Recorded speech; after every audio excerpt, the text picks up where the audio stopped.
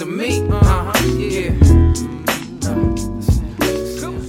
Live from the Twin Cities, we are the Daves you know. This is the Daves I know. You want me to be that type of dude, and I want to be who you like me to, but we both know I can't do nothing at all. You say there's no use in walking out. All right, and welcome to episode 255 of the Daves I Know podcast. We took a break last week. There was a lot of stuff going on. All three of us were very busy with all-star stuff, life stuff, not wanting to do this podcast stuff. So we took a break because, you know what? Fuck it. We can take breaks when we want. Everybody should be able to do their own mental health stuff, however and whenever they feel fit. So we firmly agree in that. And so we took a break. A gift to you, the listeners, a week without the Daves I Know, when you are also busy with all-star stuff and probably don't have time to listen to our podcast. To be fair, did you call it a podcast? What was You I just call it supposed a podcast. Hard A, but Podcast. yeah, a podcast. Sorry, we did. I just got done watching Ted Lasso, so if there's any Okay. British accent, I apologize. Totally excused. Fair enough. We did drop a podcast in your feed, a podcast in your feed last week as we I opened up the EPL preview podcast to everybody, not just Patreons. Patreons got a exclusive first, I think, like 10 days on it, and then I dropped it in the feed, I think, on Thursday. So Because we love you, the listeners.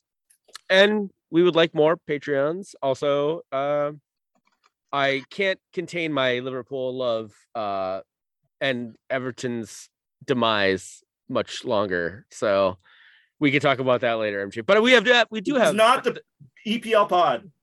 We do have the regular crew here. MJ, how are you feeling? You are above Man United on the table, though. So there's that.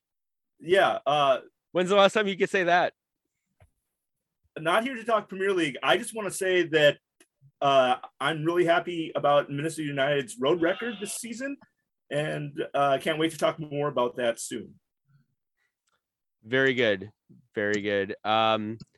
We also have Jess. Jess, how you doing? I am well. I just watched the Nashville match and I am furiously typing up a hot or not storm. It's like El Nino over here. My brain just ideas. There was lots to talk about in that game. So we'll talk about that game very, very quickly. So but let's start first with all-star stuff. Do you guys have any all-star experiences that were memorable to you, or was it just this thing's here and I'm just gonna try to avoid it? I remember wanting to go to the MLS Next All-Star game up at the Nessie and not being able to because I was busy working. You missed me and Clara were up at that game. I'll talk about that in a little bit.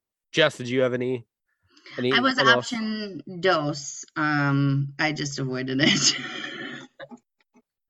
That's fair. It felt like either people were very engaged with all the things that were going on, both officially and unofficially, or unofficial things? Tell me more.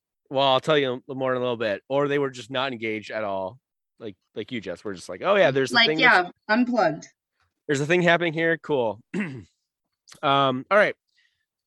Well, we're not here to dilly-dally. So let's get this podcast rolling with Nashville 1, Minnesota United 2. No, Becky. This game took place last night, an 8 p.m. kickoff. I thought it was 7 p.m. kickoff, so I got to the Black Card at 7 p.m. And lo and behold, I got to watch the Netherlands U20 women's team smash the shit out of the U.S. women's U20 team.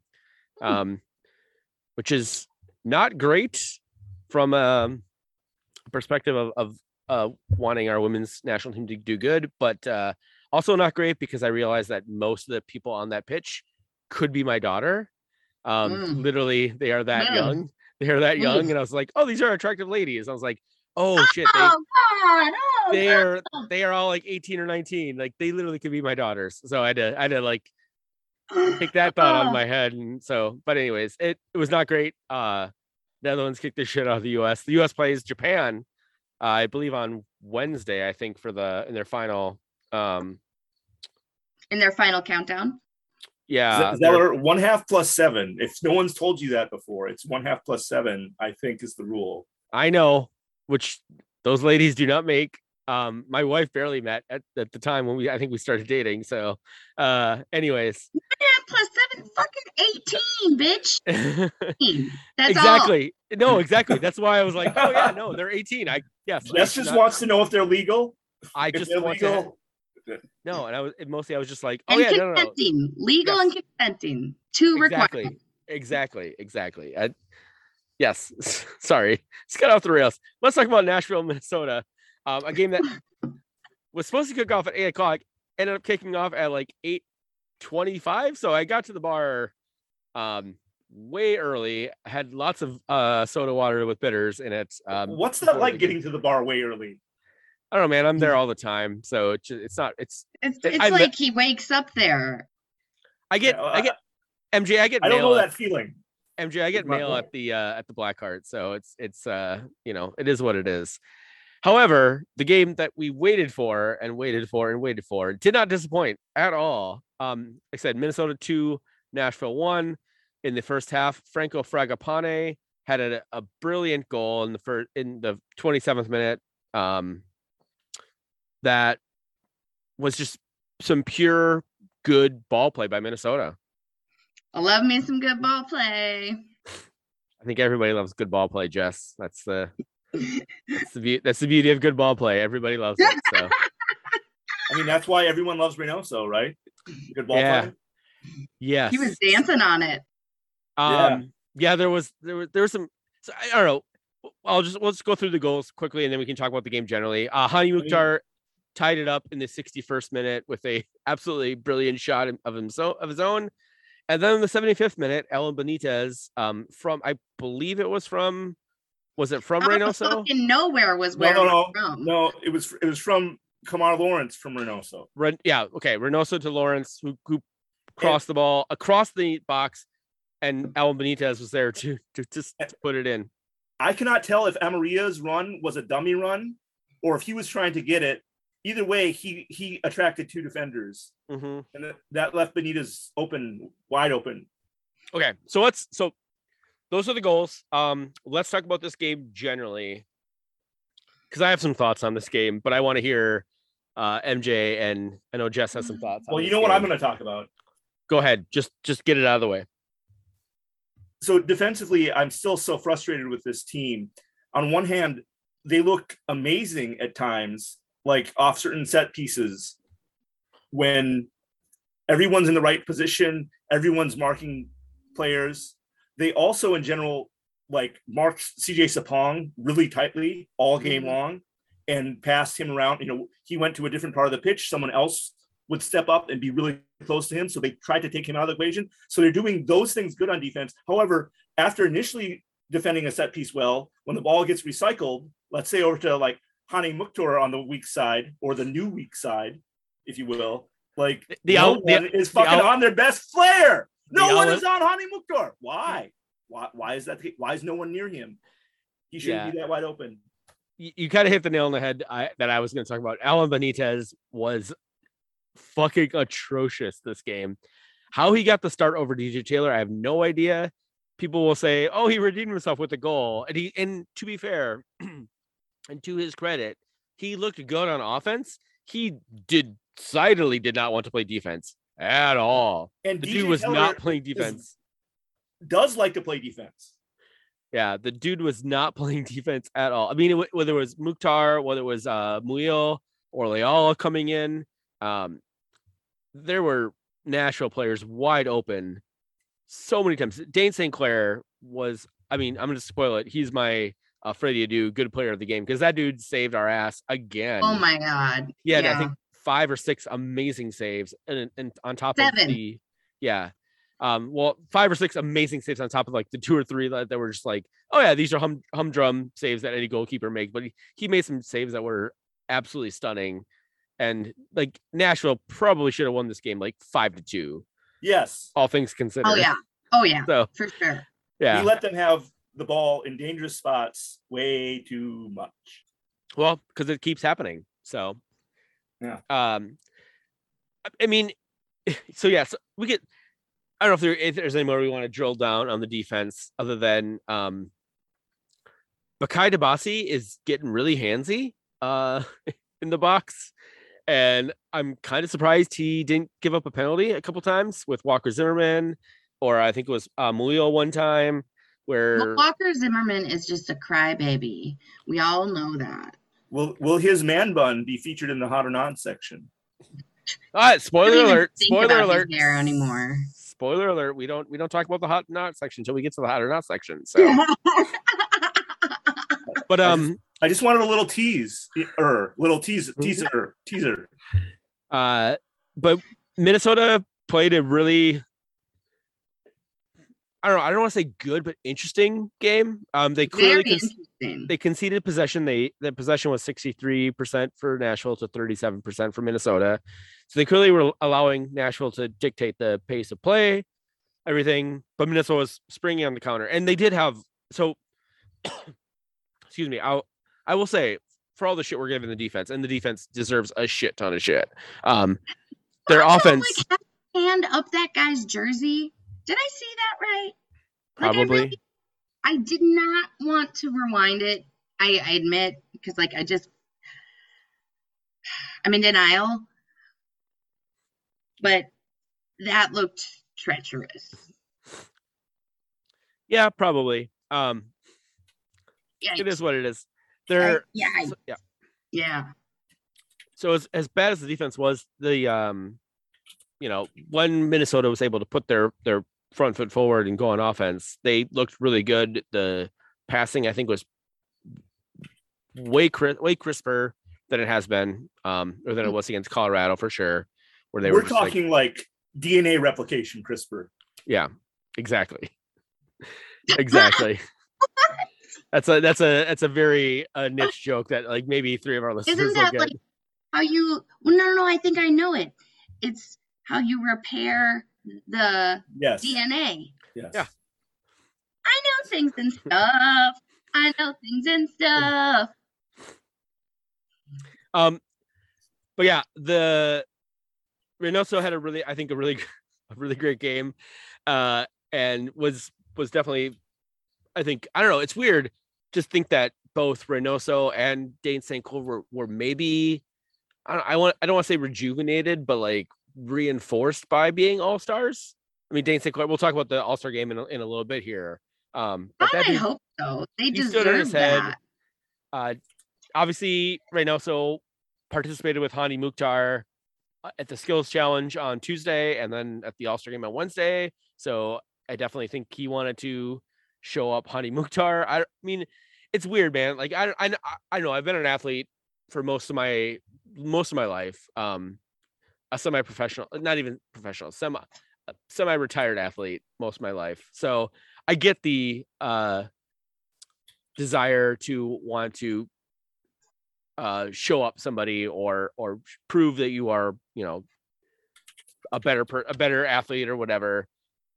And it seems weird. It seems well, no, it seems weird. It seems like a petty thing. It's like, actually, no, it's not. It's just like, yeah, this is how these people are wired, that they just want to be better than, they see like, oh, this, you are comparable to me. I'm going to be a better player than you this next time we are able to. You're not. Yeah, exactly. So, or show me that you're not, or whoever. MJ or Jess, do you guys have any other thoughts on this game? Jess, you just recently watched it. I watched it last night. I did not rewatch it this morning, but MJ or Jess, do you guys have any other thoughts on the Nashville game?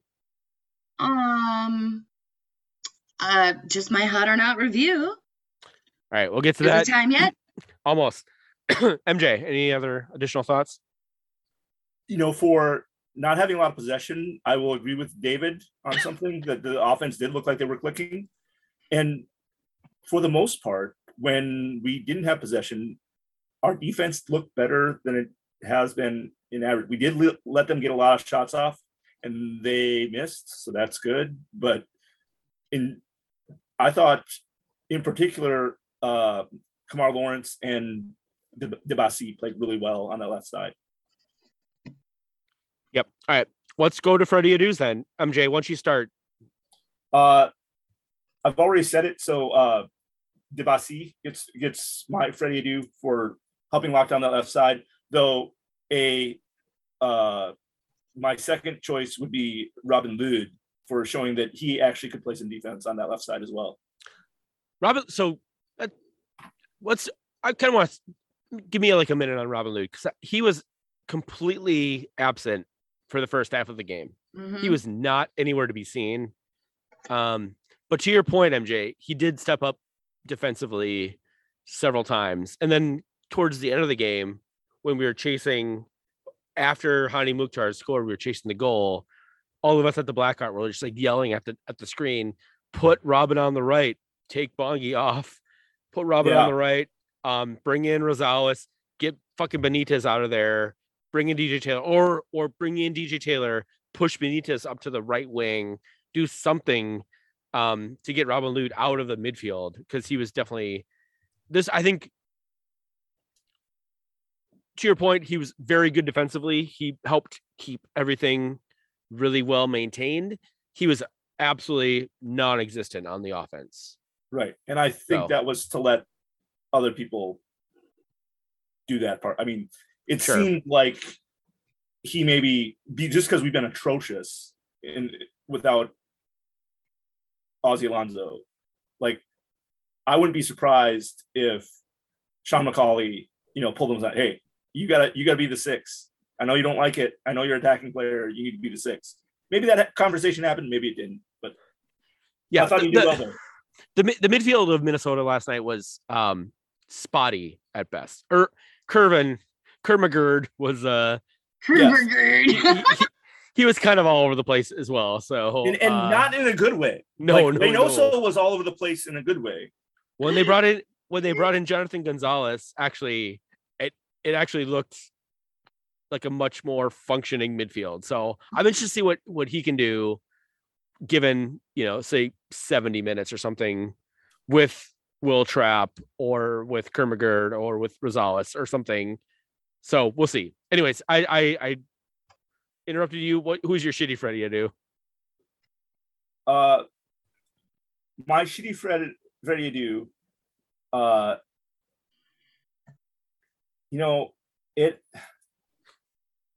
I hate to just pick on the guy, but it has to be Benitez, and that's he did get the winning goal, and he did look uncomfortable sometimes. Eli Hoff pointed out that he was asked to kind of tuck in more centrally and not be as far out wide.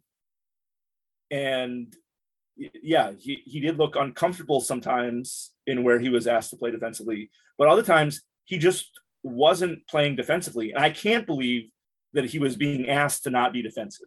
The last time someone was asked not to be defensive on the pitch, it was probably me arguing with the ref. So, no, that's 100% fair and right. Benitez is my shitty Freddie Adu. That dude sucked ass the entire game. He managed to, put his boot on a ball at the very end, or towards the very end, to score a goal, which is great. And he was getting forward, which is great. But you also have to do the other part. You can't be a right back that only plays offense, because that's a fucking problem. And I mean, as a Liverpool fan, I sometimes get really frustrated with Trent Alexander-Arnold, who does the same thing, where he's very much involved in the offense, But he does get back and play defense. Not well all the time, mind you. But he does. It just seemed like Alan Benitez was just not playing defense at all for a very good chunk of that game. So I'm with David, you. I just want to say, I agree with you 100%. I also want to take a step back and just say, let's see in a couple of weeks after getting to know the system, getting to know his teammates, getting to know the league, if that improves or if we see the same thing that we saw for the first half and much of the second half. That's fine. But like, what did he do to earn a start over DJ Taylor, who had been doing both of those things? He's the new kid on the block. DJ Taylor, obviously not as offensive as Alan Benitez is generally, which is fine. But Adrian Heath keeps saying, like, you play yourself out of a starting position, or you play yourself in, right? Right. What has DJ Taylor done to play himself out of a starting position? Nothing. He's done nothing to play himself out of that starting position. He's done to play himself into his position. Well, maybe Adrian Heath attended the All-Star Game fashion show late Wednesday night and wasn't impressed with, DJ's model choices. Anyways, we're not going to talk about Heath because that man is a fucking walking contradiction, and I don't have time. I don't have time for that bullshit. So Benitez was my shitty Freddie Adu. My good Freddie Adu, obviously I mentioned before, Dane St. Clair. Dude stood on his fucking head. That's the Dane St. Clair that if we want to make a playoff run, which I think, it's weird. I would not have said this 2 months ago, but if this team could actually make a playoff run. Yeah. With Dane St. Clair playing like Dane St. Clair. So I'm going to give it to Dane St. Clair for that. So, and now we're going to move on to the award-winning segment, Jess's post-match hot or not review. It's been a while. Jess, take it away. Well, in true review fashion, I'm going to take the counterpoint on your two poo-poo adoos for Benitez. He did put his foot on the ball, and it ended up in the back of the net. And for me, that was enough. It was all about finishing. So he's my hot little ticket of hot little grease lightning. Barely had a chance to catch his name. Where did this guy come from? I think Paraguay. I've looked it up. I don't know, but he probably was an atrocious nightmare train wreck on all defensive fronts. But for me, the casual viewer, he kind of won the game. Anyway, not hot.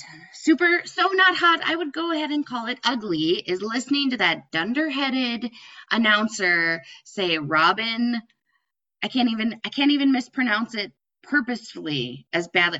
Robin Lod, a full 90 plus minutes. I can't take it. And that was more jarring and nightmarish to me than Alan Benitez's lack of defensive prowess. Always hot, will always be hot, ad infinitum, winning. And we won. And hotter than I might otherwise admit if I did not have this award-winning, hard-hitting, investigative segment. But I'm not afraid to admit it here. Nashville has a really kind of jazzy pep band kind of feel to their supporters band. Like, I think I might have heard a clarinet or like maybe even some kind of horn in there, but it was snazzy and I enjoyed it when I wasn't not enjoying the mispronunciation of our players' names. And to wrap things up, he's so hot because he's so cold, Mr. Dane St. Clair. I watched his post-match interview, and he was just cool as a cucumber. They were like, oh, yeah. He's like, no big deal. No big thing. Yeah. It's going to be really great. We're really great. but he didn't have to say we're really great because he just non-verbally communicated it. And I loved every second of it. And I love Canadians. That's her. I will say there's been I've heard rumors of things beyond percussion instruments in the Thunderwall, but there are people at the Thunderwall vehemently opposed to non-percussive things in the Wonderwall or in the Thunderwall. I hereby volunteer to do my part and learn the wooden fish. I feel that this is my spirit percussion instrument, and I am now accepting applications for preferably kindergarten music teachers with saintly patience. Ready, let's go. All right. If you are a kindergarten teacher of music with saintly patience, reach out to us. We will connect you with Jess. Let's put it that way. So, all right. So, leaving that game aside, I think the big question, MJ, you threw this in the document. Is Jonathan Gonzalez going to be the natural DM number 6 that we need? You put it in, MJ. So why don't you start with that? Well, I don't have an answer here, sadly, even though I put it in there. We only got to see him for 15 minutes. 10 minutes. He was subbed in the 84th. And then there was about, 4 minutes of extra time, maybe more. But so we got to see him for about 10 minutes. And that wasn't really a whole lot to go off. I will say I agree with Zeller that it did look like it solidified our midfield better than what was there before. So I like what I see, but time will tell. I don't have to go very back far in Minnesota United history when Grey Goose was sold to us as our 6. We found our 6, Twitter said. Minnesota United Twitter said. We found our 6. And it was very clear to anybody watching training or watching the first games that Grey Goose played, he's not a 6. He's definitely not a 6. And then go ahead. Kervin Arriaga was announced as a 6. More of a 6 than an 8, or whatever he was announced as, looks like a defensive midfielder. So I am done with assuming that Minnesota United knows how to scout, other than Ozzie Alonso, a known MLS quantity. I love Ozzie. Will Trapp was, even though we all knew what Will Trapp, how he played, that he plays more like an 8 or a box-to-box midfielder, was like, oh yeah, like it'll probably be Dotson, going more forward and, being more attacking prone, and Will Trapp will be our 6. No, we know what one is. We don't seem to know how to scout for one, or we don't seem to know how to label one. So time will tell. The jury's fucking out. Maybe Heath just doesn't think he actually needs one, and so he keeps throwing different excuses out there, like he's actually looking for an 8, but he's like, hey guys, this is my 6. Maybe don't have your first 2 coaches on your team both be attacking players that don't understand defensive players. I don't know. So MJ, Jess, your points are acknowledged, and I appreciate them. But outside of Ozzie Alonso, we have never had an actual 6 on the roster. Jonathan Gonzalez is an actual 6. That is the position that he plays. It's the position that he's played with Monterrey when he was there, with Rayados when he was there on loan, the position that he played with the U.S. men's national team in the youth setup, and that is a position that he played with the Mexican national team, and I think the 2 or 3 call-ups that he got with them. So that is actually his position. Now, it was funny. I believe it was on Thursday. Andy Greeter had a friend of the pod. Andy Greeter had a Friend of the pod. Twitter Spaces thing where people were able to ask questions and stuff, and I was listening on my phone as I do, sitting on the toilet, and Too much information. and someone asked about Jonathan Gonzalez. Greer talks a little bit about it, and then he brings on Nick Bisbee, friend of the podcast, Nick Bisbee.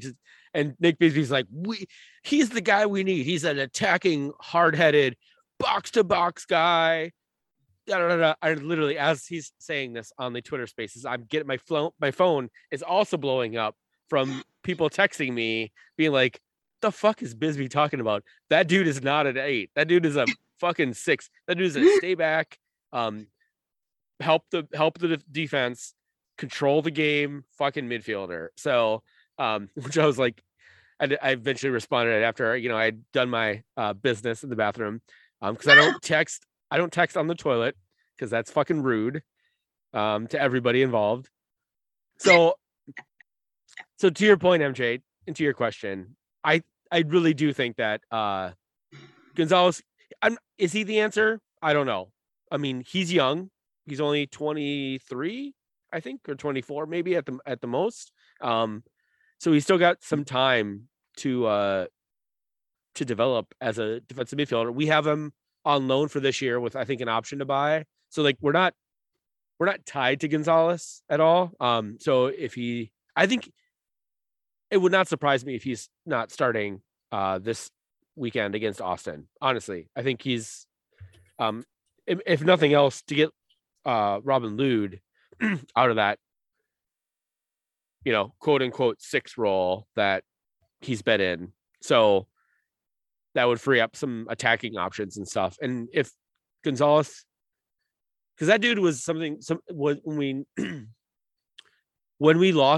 the US lost him to Mexico, there was like people up in arms about that shit back in 2018. Mm-hmm. If he can get even close to the the presence that he was in MLS, he'd be a really good 6, a really good central midfielder for any team in MLS, and I would be really good if we have him on our roster. So, all right, anything else on Jogo? He's 23.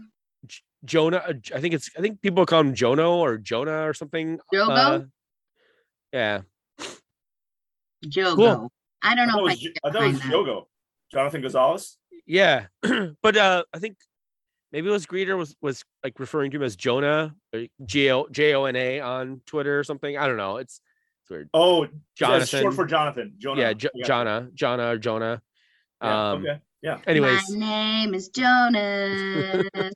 that's a really good. Yeah, we should figure that out for a chance for the Wonderwall. So, Oh my God, yes. Speaking of the Wonderwall, what were the name of the brothers again? Oh, those Oasis guys? Yeah, Noel and Liam. Yeah. Yeah, Gallagher. Sure. All right, I'm gonna probably cut this part. So, Great. all right, and on UFC 2, literally wrapped up as we were recording this podcast. MJ, how did it go? The Twins beat Tacoma Defiance 2-1 at NSC. Our 2 goals came from Aziel Jackson, from Ignacio Gutierrez. And in the 92nd fucking minute, Sahira Arce scores with a pass from Aziel Jackson to get a 2-1 win after tying Crapids 2 and losing in penalty kicks. This is now back 1 in the win column, everyone. Yeah, very good. Other United news: Mender Garcia officially signed. We haven't seen him yet because there's still visa stuff happening. Apparently he's on a program down in Colombia, where he's awaiting visa stuff, things like that. Yeah, what do we expect from MJ, from Mender Garcia, MJ? I expect him to be an understudy for Luis Amarilla. I also wouldn't put it past Heath to, as we saw with Benitez, like just giving him a run out start without letting him prove himself. So, but yeah, he's 24 years old. He's a forward. Columbia top division club Once Caldas. He also has played for the Columbia U20 team, but did not get a lot of playing time in the Columbia national system. So that's bad in the sense that he's not good enough to get called up for the senior squad, but it's good for Minnesota United because it means he's probably not going to be gone on international breaks. Also cheaper. Also, Columbia is fucking stacked with soccer players. So they do have depth. Like, it should be no shocker that, Reynoso and Fragapane are not getting calls up for the Argentinian national team. Yeah. All right. DSC, Dane St. Clair, earned Team of the Week. Naturally, for his amazing performance. Avi. We talked about Jonathan Gonzalez. He signed, debuted last night, played the 10 or so minutes. This is a personal shout out. Central Honors Philando is happening this Saturday, 1 o'clock to 5 p.m. at Dunning Park, which is off of Marshall and basically Griggs, I believe. It's a really cool event. I went to Central High School. Philando Castile was shot and killed 7 years ago now. It's insane. Time flies. He was a year behind me at Central. I vaguely knew him. As you with a school with 4,000 people, you vaguely know everybody, right? So right. But I'm very good friends with a lot of people on the committee that honors this, that puts this event together. This is a fundraiser. It raises money for a scholarship that goes to a BIPOC student every year in Philando's name, which is amazing. There's some really good music and stuff that's happening. There's food vendors, things like that. I believe High Respects is playing at the thing, which is super cool. It's happening Saturday from 1 to 5 at Dunning Park. If you're interested in volunteering, there's still a couple of spots. The Dark Cloud Silver Lining and the Red Loons are, we have some volunteers that will be working from 11 a.m. to 1 p.m., helping set up things like stages, all the getting things set up. This is the event is, there's no cops involved in the event. It's all, sort of self-policed and everything. So if you're interested in volunteering on Saturday from 11 a.m. to 1 p.m., let me know. Reach out at Texas Zeller on Twitter, because I can get you set up. We've kind of closed off the sign up stuff, so I don't want to give out a link that's not going to work. But if you're interested, we always can use volunteers. If you're interested in volunteering, you can't do 11 to 1, but you're willing to volunteer during the event. I said it's all volunteer run. I can connect you with the volunteer coordinator who's doing all the volunteer stuff. So if you're interested in volunteering at all during the event at all, or after 5 for cleanup and stuff, reach out to me. You said just shoot me a DM or message me at Texas Zeller on Twitter, and I can connect you with the right person. So that'd be really cool. It's truly a community event, and I've gone and volunteered there. It's and stayed through the program. Great speakers, great performers. Come on out. Yeah. And I'll say it's actually on Sunday the 21st. So I think I said Saturday. It's actually on Sunday. Oh, Sunday, that's important. Sunday the 21st. So please come if you can. Even if you just come to support, buy stuff, spend money. I think almost everything that's spent there goes to the scholarship fund, which is buy a t-shirt, please. Yeah, buy t-shirts and stuff. Cool. And then the last bit of other United news, we got sort of official confirmation that Cal is off the beat. I know we talked about this a little bit when they announced the Apple Plus TV, Apple Plus TV deal, that they're going to be doing some more centralized announcers and things like that. So if you didn't see it, there's a tweet out. Cal and his wonderful, beautiful wife are expecting a child, and that they're moving to New York. So the theory is that Cal is being hired to be one of the announcers for the Apple TV broadcasts, because the Apple TV Apple Plus TV studio is based in New York. So the theory is that they're going to do. Who else is based in New York? Who?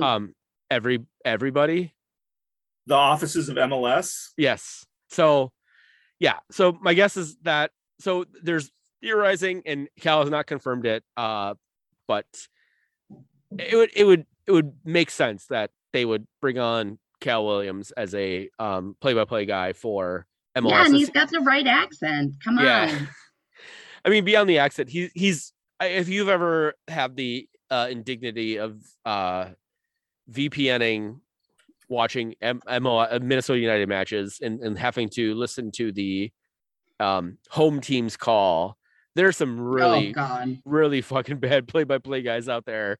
As much as shit as we give Cal and Kendra, I would say I don't give either of them shit. They're brilliant. No. I mean, I do. I give Cal shit all the time, but like they are easily top 10% of MLS play-by-play and color people for sure. So they're professionals.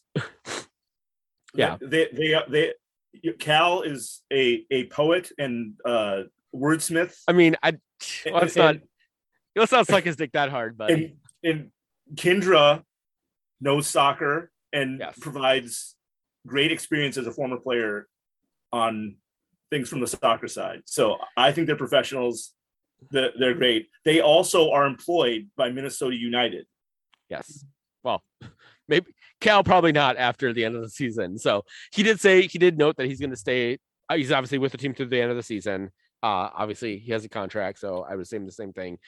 Interesting to see where Kendra lands with her. She's done World Cup stuff, so I would really love to see her like make a step up and or something like Paramount Plus or ESPN to snap her up for. Like I said, Paramount Plus is getting I think Women's Super League this year. Like they have the rights to Women's Super League this year, so like having her do Women's Super League games would be fucking amazing. I will never forget the first couple years at TCF Stadium. A bunch of us would go to Sturbs after the games, and we would invariably always run into at like probably about an hour and a half after the game. We're all sitting on the back patio, pretty drunk, and then Cal and Kendra and Jamie Watson would come and sit down and have a beer, and then we just chat about for like an hour. And so I respect Cal a shit ton for that. Like that dude probably sat through way more of my drunk rants than any person should reasonably sit through. So we wish all the best to Cal and his wife and their future kid. Congratulations! In New York. I really hope that he is going to be taking over some play-by-play duties for MLS generally, because I think he'd be really good at that. So, and all the best. Yes, and all the best. All right, so All-Star Week recap. This is just me filibustering. You guys can jump in if you have anything you want to add. So there's a lot of really cool events that happened. Extra Time Radio recorded a live podcast here on Sunday nights at the Blackheart. I was in attendance for that. It was really cool. Got to hang out with Andrew Wiebe and Charlie Davies, David Goss, all those guys, like people you hear on the podcast. There's regular dudes. Where was Doyle?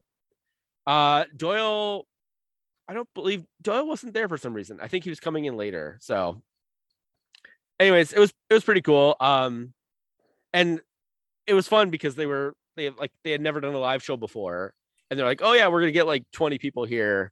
And by the time it started, the fucking bar, the Blackheart, was packed. And they did the front room, like, you know, the main room, and it was fucking packed. So it was awesome to see, and I think they were super down.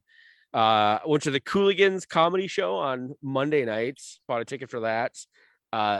They were fucking great. Brandy Brown was the opener. She's if you don't follow her on Twitter, I think it's Brandy or something on Twitter. She's amazing on Twitter. Even better live in comedy. And then both Alexis and those guys were Alexis and Christian were both amazing comics. They did like each did like 30-minute sets, which sounds like a lot, but they were like just people were like laughing the entire time. And then they did a really awesome Q&A. Sarah Fuller showed up. She was drunk. Sarah Fuller was drunk, and she showed up. So that was awesome. And then on Tuesday, I got to go as part of the Independent Supporter Council. I was invited to a luncheon at the Union Depot honoring I think it was the Hometown Heroes Showcase. It's an event that the MLS is partnering with the Black Players for Change on, that they're going to start doing. This is the first one ever. They're going to start doing it every year for wherever the All-Star game is. They're going to highlight 4 or 5 different organizations led by BIPOC individuals. There was I wish I would have had the program with me, but it was really cool. It was all BIPOC folks who are leading organizations and doing really cool stuff. Got to like hear like a panel with them, ask questions, had a catered lunch. It was not super awesome, but it is what it is. How many pickled jalapenos? No, there was literally 0 pickled jalapenos. There was red beans and rice. I will say that. It was? Yes, there was at the Union Depot. So it was really cool. And I got hung out with a couple of ISC folks that were able to go. It was really cool for MLS to extend that invitation to the Independent Supporters Council people that were coming to town. So cool on them.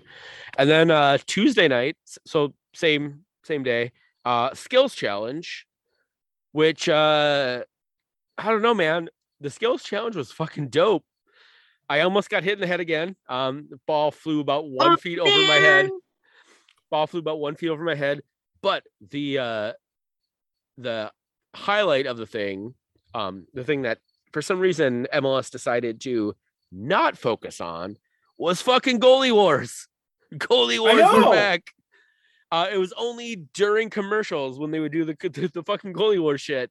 And MJ, tell us about fucking goalie wars and who won. No, I wasn't there. Goalie wars. All I can say is, I believe he was a last-minute ad to the Goalie Wars roster. I'm pretty sure Adrian Heath had something to do with it. Minnesota United 2 goalkeeper Alex Smear. He won Goalie Wars. He did. Really? It was fucking great. Yes, he did. He was really good at it. Yeah, he was. So Goalie Wars is basically you're trying to like get the ball. They space the nets out. I want to say it's like probably 30 yards, maybe. It's maybe close. 20 yards, and you're either trying to throw or kick the ball into the other goalie's net. And if the goalie stops it, then they can pick it up and throw it. If the goalie misses, they get to keep going. It's weird.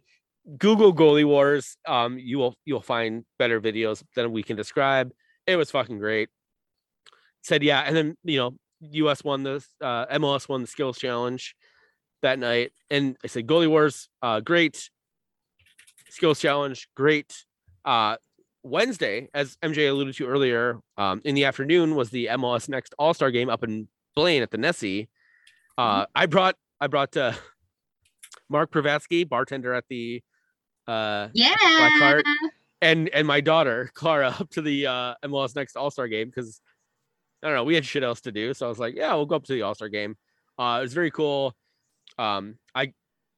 There's people there giving away bags for kids, and these 2 women who are giving away the bags were insistent that I come over and they give me a bag for my 15-month-old daughter. I'm like, no, she's never she won't be able to use this for like at least 3 years. She's like, no, take a bag. No, come back, take a box lunch, whatever, it's fine. I'm like, okay, cool, fine, whatever. It was hot as shit up there. So I was very glad because I got a bottle of water. Got some cool MLS Next All-Star.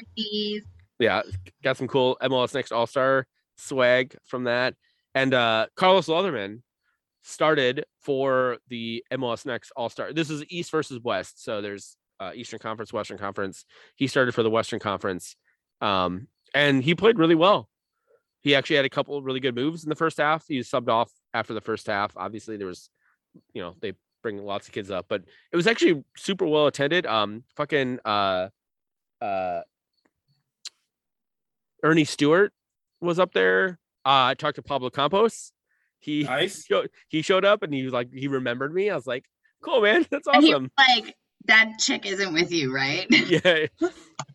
Maybe. I won't say yes or no on that.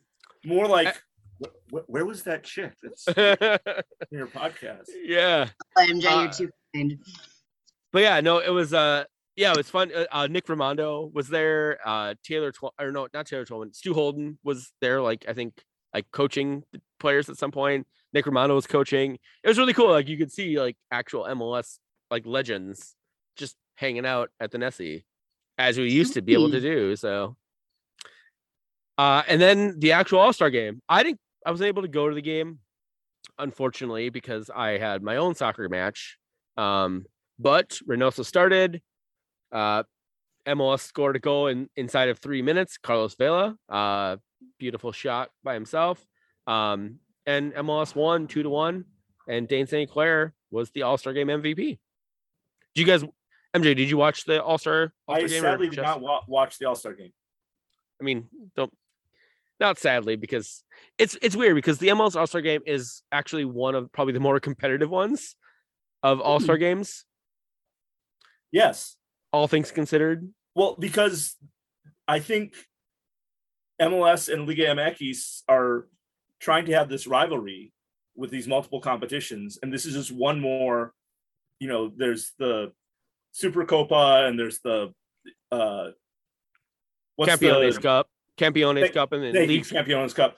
So this is another way for the two leagues to engage. And I do think that it's not just like some playoff games where it's showing how sick moves you have to impress your friends and or your teammates and your opponents, and everyone's applauding you no matter what happens. I do think Liga MX really wants to win, and I think MLS really wants to win. Oh yeah, they absolutely do. So, yeah. So that was my All-Star week. MJ, what else do you have? DJ Taylor late Wednesday night after the All-Star game hosted a fashion show in downtown Minneapolis. The money went to a good cause. Go check out any information you have on this. He promoted it on his Instagram. I think general admission tickets were only like $40 and the VIP tickets were up there. But DJ Taylor, who is continuing to me show how versatile he can be. I mean, he came in, I think, as a wing. He's proven that he can play fullback, he can play defense, he can attack. And in addition to being very outspoken on mental health issues, also helping raise money for good causes with his fashion sense. So that's awesome. I was able to catch the second half of the All-Star game at the Black Heart after my game was over. And literally as soon as the game was done, I was really hoping it wouldn't go to penalties. Of course not, because that's what happened fucking last year. Mostly because I was I just really wanted to like dip and go home. And so I as soon as the West came back a little bit, like he must have left the game like about 10 minutes left or whatever. So I saw West. And as soon as the final whistle was blown, I got all my shit together. I was like, all right, I'm out of here. I swung by Taco Bell, grabbed Taco Bell, and went straight home. Because I was like, if I stay here when people are showing up, I'm going to be here for another 2 hours. And I do not need to be. I had spent the previous 3 days just doing MLS All-Star, ISC shit. I was like, I was just drained. So I was like, no. And then Thursday, Friday, and Saturday night, I just chilled at my house. It was I love people, but I don't really want to see people anymore. So it was a fun week. So I mean, and honestly, I told Wes this today, no, maybe Sunday when we watched St. Pauli, fucking Minnesota showed up for All-Star week. It was really fucking cool to see all the people, and everybody I talked to who's not from here was like, fuck man, Minnesota, they love soccer and they know soccer. And you're we're yeah, we're not bumfucks in fucking Nebraska. We are smart we know our shit, man. So it was fun to like alleviate some of those potential They think we're all farmers. I know. They do. Yes. Like, yeah. Chafing wheat and shit like that. Like, no. We're, some of us are sophisticated, have jobs. Some of us are house husbands like me. Things like that. So some of us are boss ass bitches. Some of us are boss ass bitches like MJ and Jess. Like Jess. I'm a weak ass. Like bitch. Jess is faking it till she makes it. Jess is a boss ass bitch. All right. Difference. Cool. Anything else on All-Star game week, or should we take a break and come back with some of the more nuanced soccer stuff? All right. Hearing no objections, we'll take a break and come back with some of the more nuanced soccer shit. So we'll be right back. We are now in recess.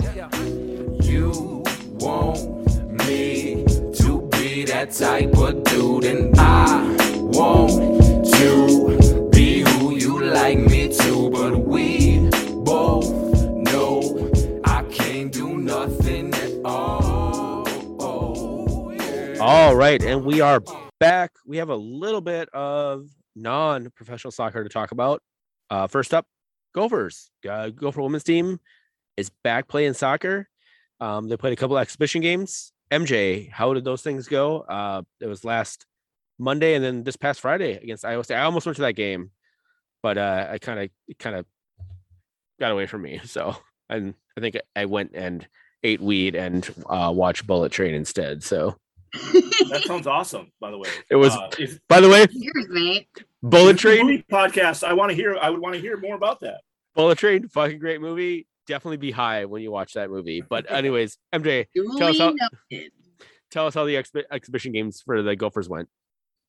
This week on the Gopher Soccer Gala, with several things to talk about. Exhibition games. University of St. Thomas hosted the Gophers on Monday. The Gophers were leading at halftime, and then someone told the Gopher Twitter admin that, oh yeah, we don't give final scores because we don't want to make either team look bad or have the scouting reports before the regular season. So as per usual, the winner is not listed anywhere on the interwebs. But the Gophers were leading St. Thomas 1-0 at half. And then Friday, the admin, having gotten the message, by the way, this is MJ Non stuff. I don't really know if the admin is being told never to tell scores, but Okay, thank you for the clarification. I am now tracking. Gophers played Iowa State, and the admin was very clear not to post halftime scores, not to post final scores, just thank you, Iowa State, for helping us prepare for the season. No clue how the game went. And worst of all, Equal Time Soccer, they might have been there, but they didn't say anything how the scores were at half or the final game either. So, damn it, Fratsky brothers, I expect more from you. Let me know if I need to break Mark Pravatsky's other foot, because I can do that. No, don't. We love them. I know we do. Yeah, we do. We do? We do. They're fans. Okay. We should, you know what? Actually, that'd be a fun sort of like crossover podcast of getting the Pravatsky brothers on the Daves I Know. So I'll work on that. I know both of them pretty well, so I'll work on that. Patreon bonus content? Oh, I hear you. Maybe. Can I get an amen? Amen. I think we may have lost MJ. He's just raptured. All right. I think we lost MJ. I will follow up with the show must go on. It will. It must. Yes. So they had an opening training session on Monday, this past Monday. All right, MJ, are you back? I'm back. Sorry about that. I tried to filibuster as long as I could. We lost you after we are going to try and get the Pravatsky brothers on the podcast, maybe Patreon content. So go from there. Okay. On Monday this week, from 2 to 4 p.m., there was an open training session. I could not attend. I would have been there, but I was with family. So give me a break. Regular season starts Thursday, August 18th at Baylor. There will be a watch party at Blackheart. David, do you want to say anything about the watch party? All I know from that is that Mark Pravatsky is watching. This game's on ESPN Plus, by the way. And Mark Pravatsky is bartending, so he's like, I'm gonna fucking put it on. It's Pumps and Pearls is that night as well, which is a really awesome drag show that happens once a month with some of like the like legendary drag queens in the Twin Cities. So it's a once a month no cover. So come when you want. I Come believe the one, game. come all. Yeah, I believe the game kicks off at 7 p.m. So it will be on at the Black Heart. I will more than likely be there. I can't say definitively guarantee. Will it be in the back room then, or will it be in the main room? It'll be in the main room. It'll probably be on. So you can on watch the big, Pumps and Pearls and the soccer game. We'll be on the big screen before Pumps and Pearls. Like literally, I think Mark's plan was to put it on the big screen, and then once the game's over, like that's right around when Pumps and Pearls will start. I think Pumps and Pearls starts like around 9:30 or something like that. So it'll be like right after the game? 7, I believe. I'm like 99% sure it's 7:00. So, that's the plan. Unless something comes up where I can't be there, but I'm planning on being there at the Black Heart on Thursday to watch that game. And then they have another game later in the weekend. They're doing the Texas two-step.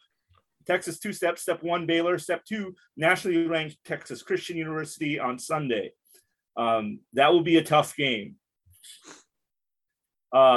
Reminder that their home opener is the week following August 25th versus Cal Poly.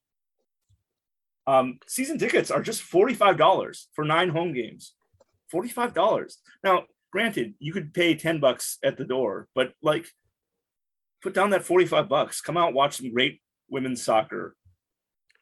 Yeah, I still need to get my season tickets to the Gophers. So even if I only go to like 2 games, I'm like, yeah, it's $45. That's totally fine. So I have a question. Yes. Oh, wait, I think it's a perfect seg, actually. Okay. Because remember, I bought raffle tickets to the FC Aurora raffle. Is that already over? Do I need to hang on to those tickets anymore? Was that the Revanchulette? Yeah. Okay. No, if you did not get told that you were a winner, you do not need to keep those tickets anymore. You can throw those in the trash. But speaking of amateur women's soccer, exactly. Thank you. Minnesota Aurora. They're still chugging along. In spite of it being their off season. Morgan Turner is going pro. She scored 9 goals for Aurora. She's headed to Portugal. MJ, do you know what team in Portugal she's going to play for? Give me a moment. Okay. I tweeted about it, but yeah. While you're looking that up, Addie Simmons won goal of the year for absolute thunderblast of a shot, which was amazing. USLW Team of the Year honors. Kenzie Langdock made the first team, and Sarah Fuller and Kelsey Kafusi both made the second team. I think we mentioned that their coach was the manager of the year for USLW, and then I believe there's actually. So I've heard rumors that there's a couple other players that are potentially going pro from Aurora, but things have not been officially confirmed. So just an all around, even though they lost in the final, just an all around very, very, very successful year. So phenomenal. Just so phenomenal. And the fact that they were so embraced by, the soccer lovers here in Minnesota, the Twin Cities, but also just like random people, people I would have no idea that were, asking me about Minnesota Aurora. They'd see me wearing like my Aurora shirt or something and be like, oh, that women's team, how are they doing? And I'm like, yeah, they're doing good, man. They're doing good. Like, the fuck do you know about soccer? They're like, no, nothing. Just I saw them on the news or whatever. And so kudos to the entire team that put that thing together. And I know for sure that they're going to be back with the vengeance next year. I know Allie was, I've heard from sources that after every single game, at home game with Minnesota Aurora, players were texting her being like, hey, can I come play here next year? Because they were so blown away by just the and then I was talking on Sunday morning, before we watched St. Pauli at the Black Heart, me and Wes were talking, and he had watched before I even got there to the bar, he had watched a Celtic women's match against, I think, Partick Thistle or something like that. And he was like, the quality of that stream and feed was basically the same as Chicago City in the USLW. Like he's like, there's probably fans behind the camera, but like they were not in front of the camera. And it was just one camera, no commentary, just a camera following the ball and stuff. And what Aurora's able to put together in terms of like, even just like their video packaging and stuff, like other people will see that and that can only make things better for women's soccer. So it was a fucking, I mean, we already said kudos to the team for doing amazing shit, like, but double kudos, because you look around, not all women's soccer, like we all love women, we all love soccer. Not all women's soccer is promoted equally or done the same justice as the men's side. Amen. And then, amen. And honestly, like many of like the lower division men's sides don't do it as well as fucking Aurora did it, right? Aurora is a pre-professional league, and they have better production than most USL League One sides do, which is saying a lot. It's saying a shit ton about investment in soccer specifically, but doubly so women's soccer in Minnesota for sure. Yeah. So just again, we can't say enough good things about Aurora and what that team has done this year. So Morgan Turner was signed to SU Torrense, which is a team. They're based just about 25 miles north of Lisbon. Okay, cool. And she's going to be playing in Division 1 women's soccer in Portugal, which is pretty damn awesome. Grad school, if she has any years left, which I think she does, put on hold for this. And why not? Yeah. It's like study abroad, bitches. Well, I had my nose in my computer and looking this up. Did you talk about the Team of the Year honors? Yes, I did. Thank you. Awesome. Yep. All right. Well, let's jump into the upcoming game. Back to professional soccer. Yeah, the Zombie Crew coming to town. That is the Austin Aztecs. FC Austin. The Matthew McConaughey Austins. I have no more names for the Bong Zombies. You mean the Bong Zombies? That's actually really good. The Bong Zombies. They are coming to town. They are currently, I think, second in the Western Conference with like 48 points. They are doing really good. And they have some really good players. Starting with possibly the MVP of the season, Sebastian Drusi, their center forward. I think he's got like 10 or 11 goals already, if not more. He's been killing it. MJ, you have a couple people you want to highlight, and then I have some Brad Stuver jokes I want to make. So hell yeah.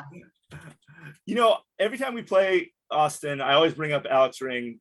Maybe the stock on him isn't as high when it was very clearly that he was the only one that understood Josh Wolf's system and no one else was playing well when they first came to Austin. But I still say he is their box-to-box central midfielder that is always a threat. And with Urruti being their central attacking midfielder, more like their Reynoso. Drusi. Drusi being their Reynoso. Having a guy like Alex Ring be in that central midfield means that whoever is in our central midfielder is going to have their hands full. Whoever's our center back pair is going to have their hands full with those two players. So just really good with the ball, really good at springing that counterattack. And then also their striker, Max Urruti, loves to score goals. Should be surprising that he loves to score goals. He does absolutely love to score goals. That's a good point about Urruti, Drusi, and Alex Ring. leads me to believe that hopefully if Jonathan Gonzalez is 90 minutes fit, that he plays for 90 minutes on Saturday. Yeah. Hey, I'll throw out Diego Fagundes, a long time MLS player, persistent Hates the Loons. thorn in Loon's side. Yeah. Hates the Loons. And I'll let Jess, do you want to talk about Ethan Finley, or do you want to just me and more orgasm for a I while? love you. I miss you. I can't believe you are subjected to the fucking bong heads. I'm not over it. And finally, so I also mentioned Danny Hoysen, who's also Loon's killer. Danny Hoysen, who doesn't start as much for Austin, but he's on the roster. And then finally, Harry Potter lover himself, Brad Stuver, who is amongst many things. The dude loves Harry Potter. He has a Harry Potter tattoo, which, listen, man, no. Listen, this is a good story. He loves Harry Potter. I believe last year. Tell me when we get to the good part.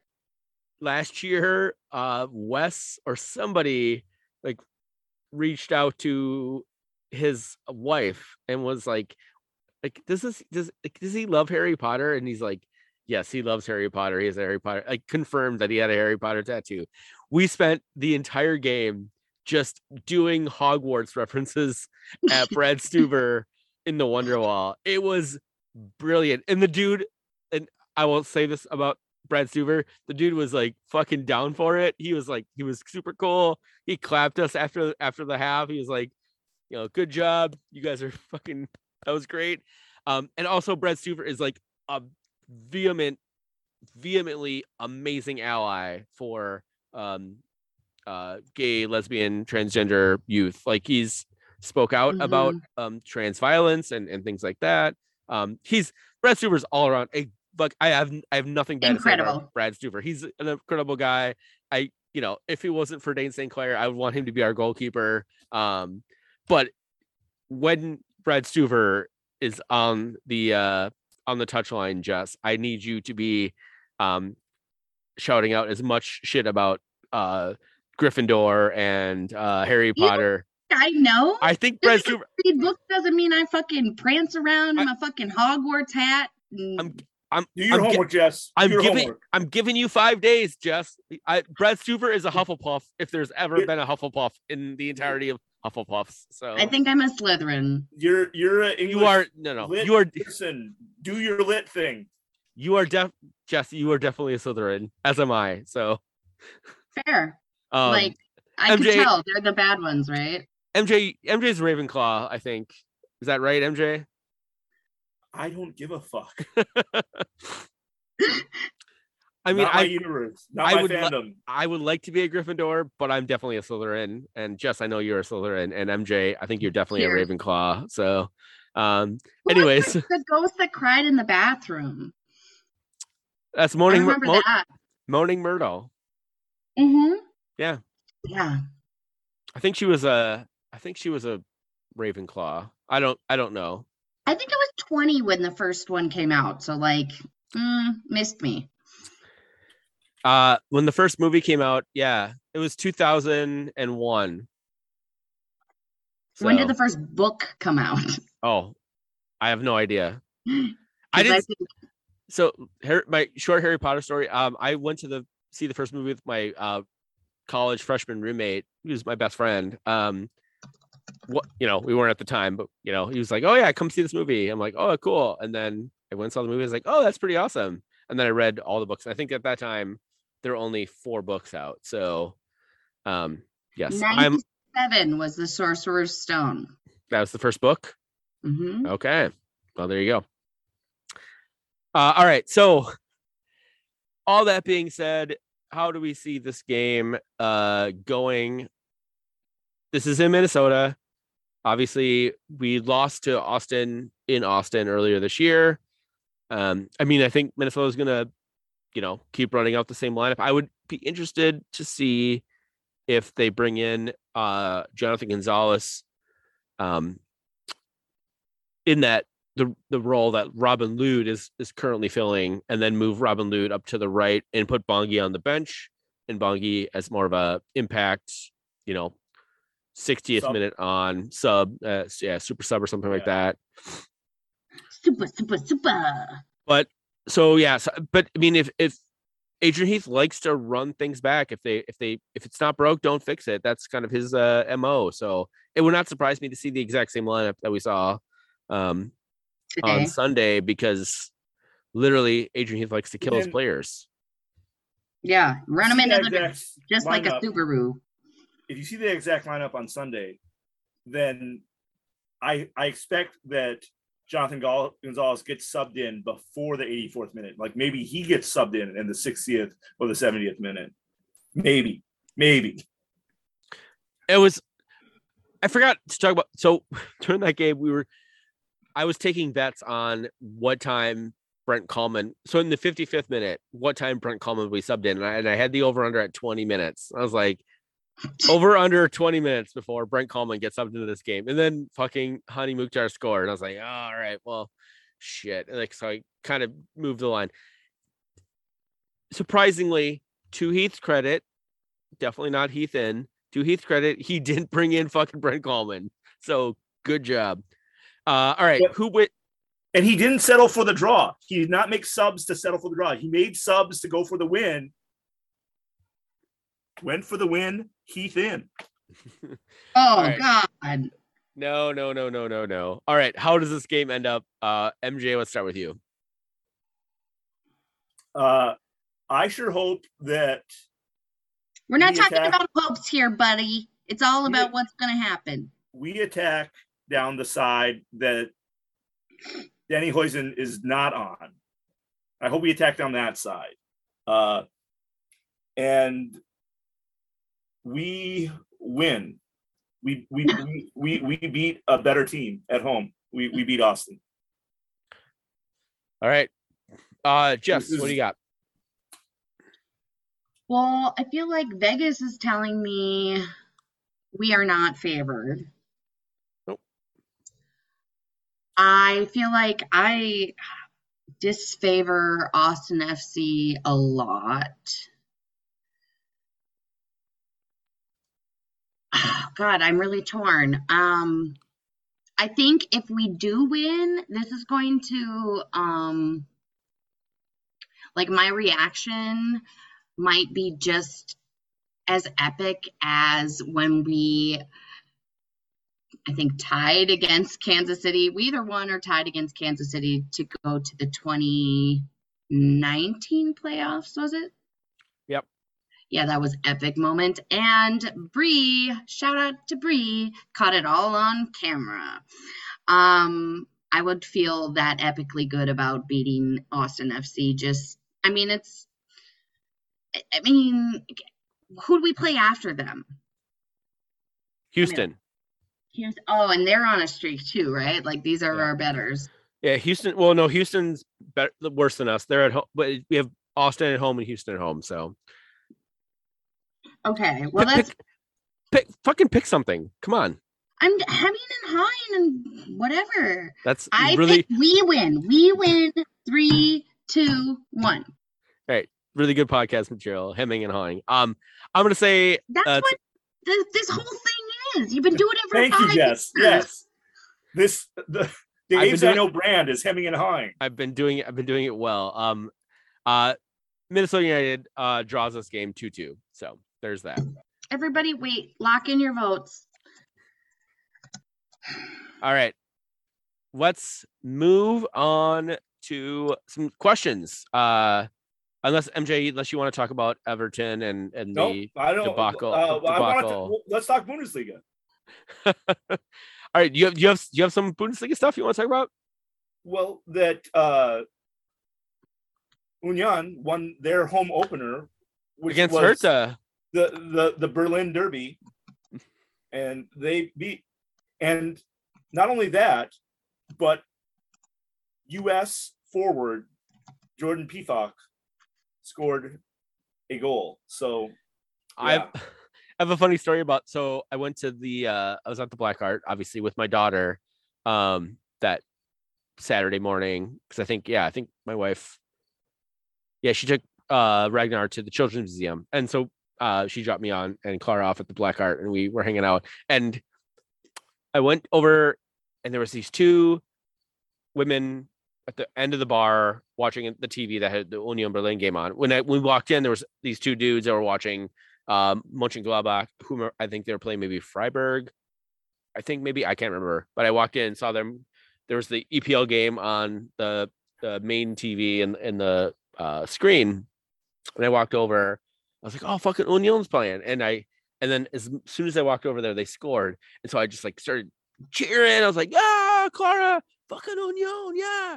And walked back, and then about at halftime, I walked over to the dudes who were watching the Mönchengladbach game, and they're like, "It's like who are the people over there watching the Union Hertha game?" And like, "Oh yeah, they're friends of ours." This very found out later, very nice lesbian couple from Berlin who are Hertha fans. Oh.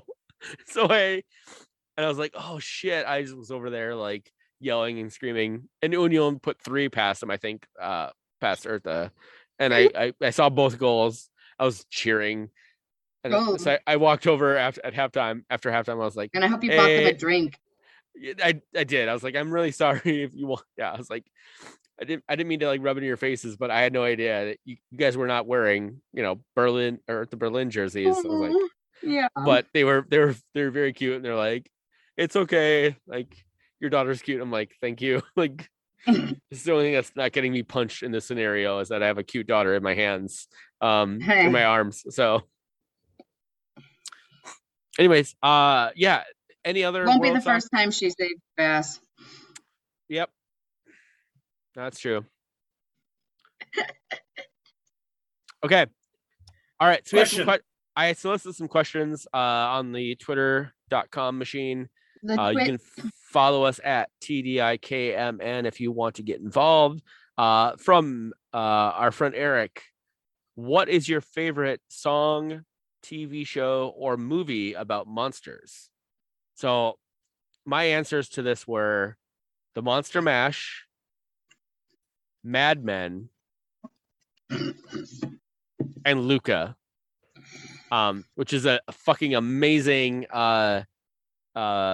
Disney Pixar movie that came out during the pandemic that I don't think people truly didn't give enough justice to. It's fucking amazing. It's this very queer love story. Song, movie, TV show, or movie. You could do just one if you want. I did all 3: song, TV show, or movie about monsters. Well, I'll tell you what my least favorite book about monsters is. Twilight. Frankenstein. No, dude, I would have had to have read Twilight to even review it, which I refuse to do on principle alone. As I do with the Harry Potters, as I do with the Twilights. It's who I am.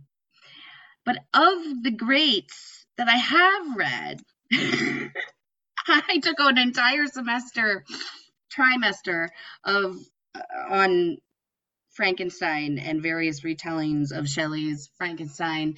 And while I love her as a feminist and a writer, I'm not like, I'm torn on Frankenstein. It's not my faves. So that's not the answer to any of those questions, and that's why it's mine.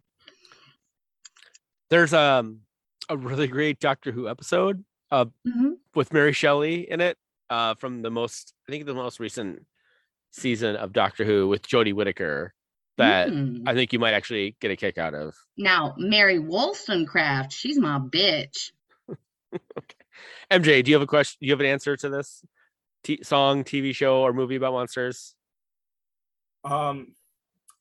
So my music answer is going to be pretty lame. So let's first start with TV because that's easy. Buffy the Vampire Slayer is easily my favorite TV show about monsters. I will grant you that Buffy is a fucking monster. So that's Makes Correct. sense. So also, I'm going to go outside of the box on movies. I'm going to say I'm not a big horror fan, but I'm going to say if you haven't seen Luc Besson's Lucy, starring Scarlett Johansson. Oh, that movie's fucking insane.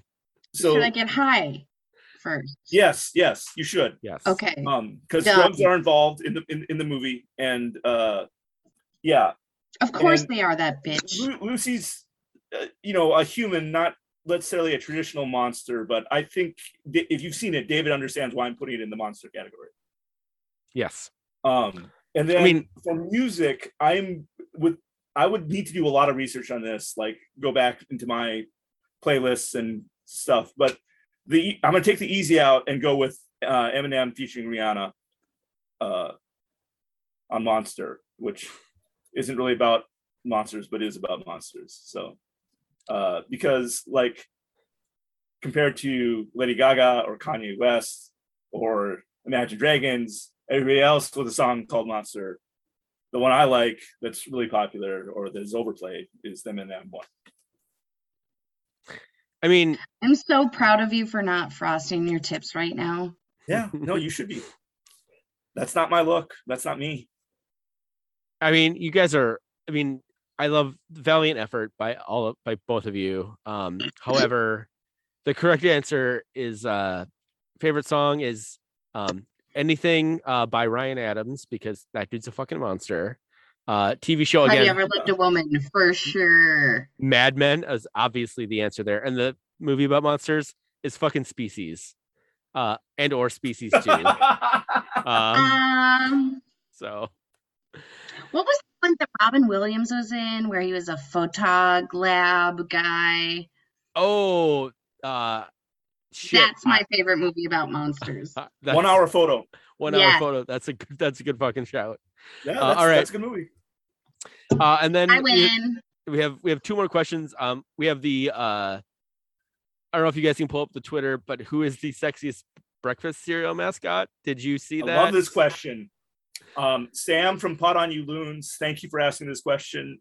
It is the most favorite question I've received on Twitter related to this podcast. We are trying to set up a home and home with Pot on You Loons so they can come on our podcast. We can come on their podcast. Anyways, they shared a photo of cereal mascots, and they asked us to ask who is the sexiest breakfast cereal mascot. Hands down, because I have an affinity for the rabbity kind. Hands down, Tricks Are for Kids, sexiest. All playing it on multiple levels with the innuendo, and probably created shortly after the success of Who Framed Roger Rabbit. All right, MJ, who you got? Who's the sexiest? I'm going to stick with the same answer that I gave on Twitter, which is Sugar Bear is obviously, if you've not seen the Sugar Bear commercials from the 80s, really smooth, sexy voice. In the 90s, they rejuvenated him, and there's actually a commercial of him playing soccer, of all things. So, what's more sexy than an animated bear playing soccer, right? Although the Fruit Loops toucan has kind of a dildo-shaped head. I mean, yeah, the nose knows. The nose knows. It's not the cartoon mascot you want to fuck, Jess. It's the sexiest cartoon mascot. Are they the same those thing? Could be synonymous. They can be. They don't have to be. That's they don't have to be. Thus, I did not change my answer. So, Tony the Tiger, that dude is a fucking thirst trap. Have you seen the muscles on Tony the Tiger? However, the correct answer is Diggum, the honey snaps frog. Diggum, the bottom right corner there. That's gross. He's the sexiest breakfast cereal mascot. But he does have really big feet. He does. So you know what they say about frogs with big feet? Don't they kiss have big them? shoes. Frogs with big dicks. They have big shoes, David. Big shoes. Okay. All right. We had a lot of discourse on our Twitter regarding Possessed Jeff, the Cinnamon Toast Crunch. Yeah. Hey, wink, wink, nudge, nudge. That's a secret call out to Cinnamon Toast Crunch. He knows who he is. Yeah. We had a very large discourse on the TDI KMN Twitter Hey. sphere about sexiness in cereals. This and is stuff. hard-hitting journalism. The final question from our friend of Jibs, old ass Corey, our friend Corey on Twitter. How does Sherry Ballard still have a job? So go. Only the devil knows.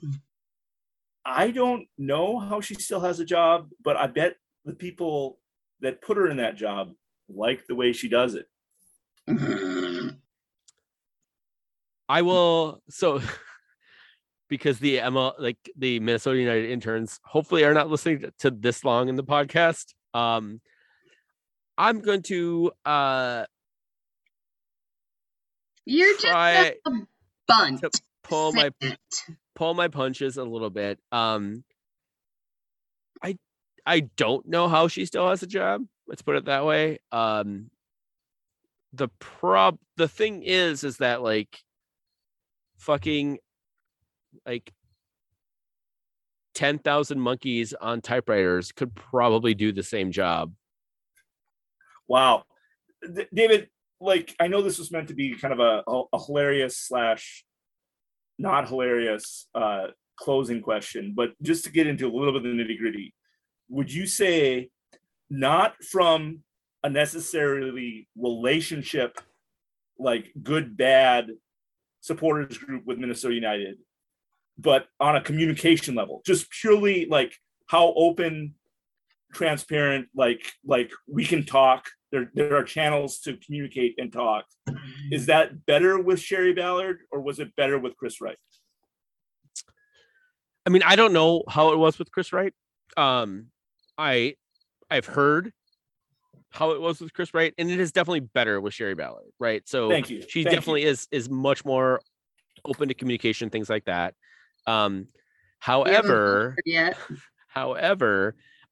just being open to communicating and then basically like telling people to fuck off and like not implementing the things that people ask you to do is, I don't know, more insulting than not getting a fucking meeting. Like it's like, we want you to be a part of the problem is that they have to actually hear you. We want you to be a part of the process. And then you're like, yes, okay, we'd love to be a part of the process. And then they're like, yeah, we're doing a different process. You, never mind, you're wrong. So I don't know. Like, I've only ever had a couple interactions with Sherry. She seems like a very nice person. Just as a person. Yeah. Nice doesn't get results. Nice is not business. This is a business. Yeah. And I'm ready for her to join us whenever you are. Yeah. Is she fit to run theoretically a multi-million, multi-$100 million soccer franchise? I don't know. I mean, everybody I talked to who worked with her or worked under her or for her or whatever with her at Best Buy are like, yeah, she's great. Absolutely. She's amazing. And so I was hopeful. And I still remain hopeful as an individual, as someone who is I don't know, I guess I would consider myself a steward of this team from, NASL, pre-NASL days to where we are now on the board. I'm a little, I don't know, concerned is not the right word, but I need to see more. I'm cautiously optimistic. No, cautiously cautious. I'm cautious because, I don't know. AKA jaded. MJ, you know for sure how much we've seen some grifters come and go in this club. Yes. In the years that we've been supporting this team. So, like, we're all a little bit on pins and needles with some of this stuff. Like, and the problem I think with that is that like the majority of people who are supporting this team now have not been through the ringer like you and I have. Sure. Have not seen Dean Two Shoes Johnson or whatever the fuck his name was. But should they have had to expect a better performance? Well, no, but they shouldn't.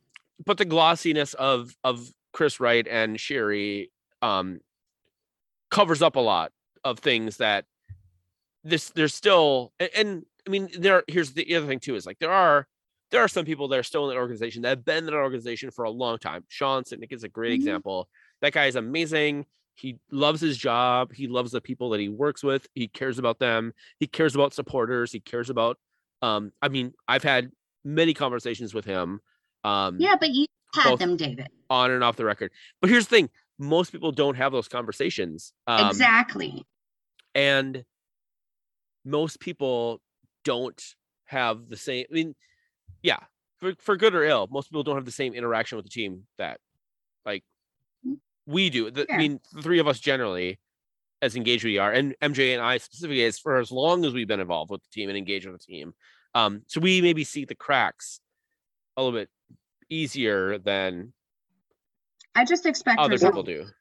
Or just, this maybe doesn't answer your question, but it's not a question. It's ante up, Ballard, or get out. We see patterns, and Sherry Ballard, just because this is your first year doing this in MLS, first year working with Minnesota United, it is one of your jobs to catch up with the history of Minnesota Pro Soccer, the history of supporters and their relationship with the club, so that you have that history and base, and maybe so hey, we shouldn't make this fucking mistake again. And I think that's on anybody who steps into that position. Yeah.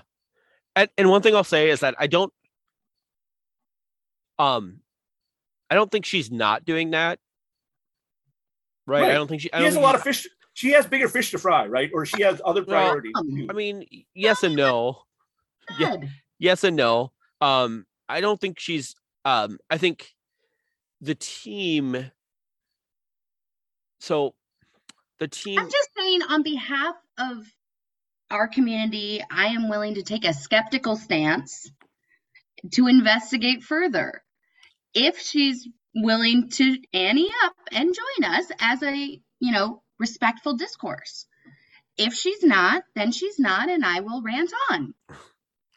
We need to get Jess a press pass to the next Minnesota United game. I don't know if I could have one. I should not be allowed and have her hunt down Sherry Ballard to get her to come onto our pod. There is nothing about me that is fair, just, or balanced. You know what? I can reach out to I will reach out to the team and see if Sherry wants to come on the podcast. I mean, I know that she's probably not a huge fan of me right now, so that's why I said have Jess reach out. Oh no, I'll but I think there's, and I've extended the opportunity to the front office to, especially after I've recorded the podcast with the union folks to come on and rebut or have their own conversation, and I put that offer out there and that was not accepted. But I'm happy to reach out and ask if Sherry wants to come on and do this thing. I'm ready to ask some tough questions and really hear her. Yeah, one thing I'll say about Sherry is that she, unlike Chris Wright, has been much more engaged with the fandom. I wish she was more engaged. I wish she was actually she's a step like a level above everything. Mm-hmm. And occasionally you'll see her in the stadium, but I very rarely see her in the stadium. And then again, going back to what I said with MJ and I, with our history of the organization, most people would see her in the section and be like, I don't know, that's a fucking old white lady. Cool, good for her. Glad she's down here. I'd be like, oh shit, that's the fucking CEO. I want to go talk to her. Right. And I think that's the problem that the team has, and that she has.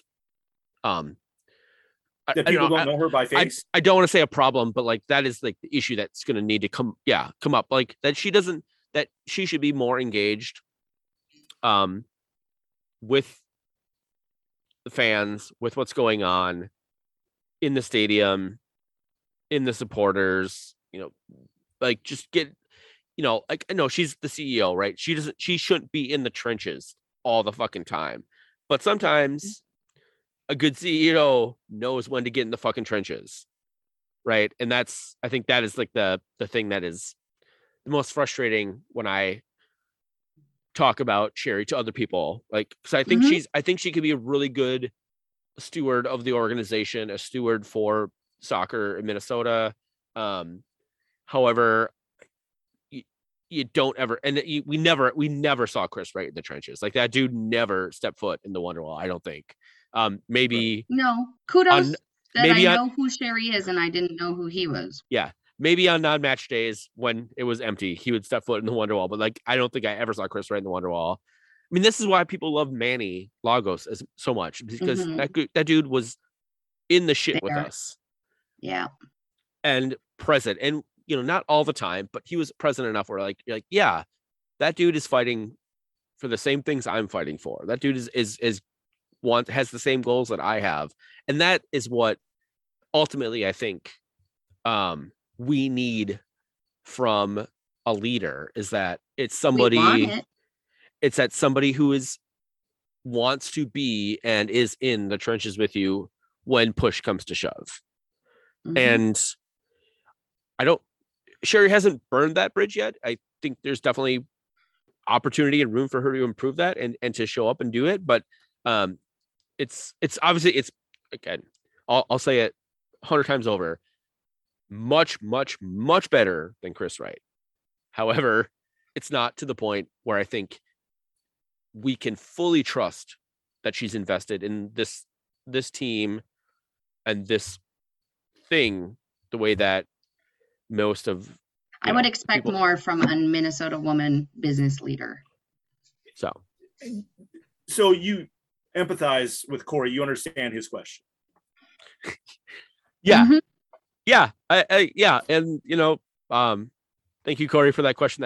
It's fucking great. I'm glad we spent probably more time than we probably had planned on talking about Sherry Ballard and the CEO of Minnesota United. I'm here for it. But it's important. I mean, it's literally the how this team continues to function and go on and go so forth. So it's again, I think just she needs to be engaged and involved, and I think we also as supporters need to give her the space to be able to do that and not fucking jump on her throat every time she's in the section. There's a difference between holding someone accountable and jumping down their throat. Yeah. Which is yes, and some people do not necessarily always understand that distinction. No. The thing I think about when I think about the Wonderwall section generally is that most of the people in that section will be very respectful and just be like, hey, I have questions. So it would, I don't know, if the Minnesota United intern is still listening, hey, have Sherry Ballard set up at the top of the section in say the 60th minute, and just do a little Q&A where people can come up and ask her a question or something for or just be there for 10 minutes or 15 minutes. So I think what beer sales end at 75th minute. So from the 60th minute to the 75th minute, just stand up in the top of the Wonderwall section with a sign like you're a political candidate with an arrow pointing down. This is, I'm the CEO, I'm Sherry Ballard, something like that. And just let people come up and have questions or have a conversation with you. I think that would do a shit ton to help support and engagement and people just believing in the team. I mean, they don't really, the thing with the team, again, and I'll close on this, it's this team, people fucking love this team, right? We're not wanting for supporters. People fucking love this team. And I think part of it, a lot of it, especially for those of us who have been around for a long time, is that because we feel, or at least we felt like we were heard. And when we had questions or concerns, I don't know, my season ticket rep is leaving again. So but season ticket rep before was very like anytime I would call and have a question, she'd be like, oh yeah, I'll take care of that. Or the one before that would be like, oh yeah, no, absolutely, like whatever you need. And I'm feeling and I'm seeing individually as a season ticket holder, like there's more and more divide. Whereas I know the person I can go to if I have a question or I need something addressed or concerned, I know people in the front office I can go to. 99% of people don't have that. Right? I'm lucky that my season ticket rep is still with United. I think he's moved to group sales, but like that's a rare story. I think. So, anyways, anything else on Sherry or the team? Any more questions from our listeners? Nope. I think that's it. Thank God. I asked for questions Carry on, my wayward son. And you monsters gave us questions. We spent way more time than I thought talking about Sherry Ballard and stuff, but hopefully whichever intern is listening to this, sorry intern, this is gonna be a long one. Or interns, perhaps they've dedicated more than one. That's true. I hope not. But we love you. Thank you for doing your job. Fans. We love your downloads. We really appreciate it. And thank you for doing what you do for Minnesota United and us vis-a-vis for this podcast. So all right, please rate and review the podcast wherever you get it. Patreon.com/thedaves. I know, Jess, I'm going to be emailing you about our CYA podcast very, very soon. Yay. At TDIKMN on Twitter. I'm at Texas Zeller. MJ is at MJ Matsui. Jess is at Jessica 144083. Niner 2. We've been the Daves you know. This is the Daves I try and work it out, cause we both know we can't do nothing at all. Oh yeah. We do our thing, son. Long as you do yours, land here become fecund. Yeah. We do our thing, son. Through the act, we attract two, hope to reach one. We do our thing. Do it. Do it. We do our thing, son. Some will paint a piece, some will spray with a machine gun. It's mad work to be done. We do our thing, son. Y'all, I can't do nothing at all. Y'all know we can't do nothing.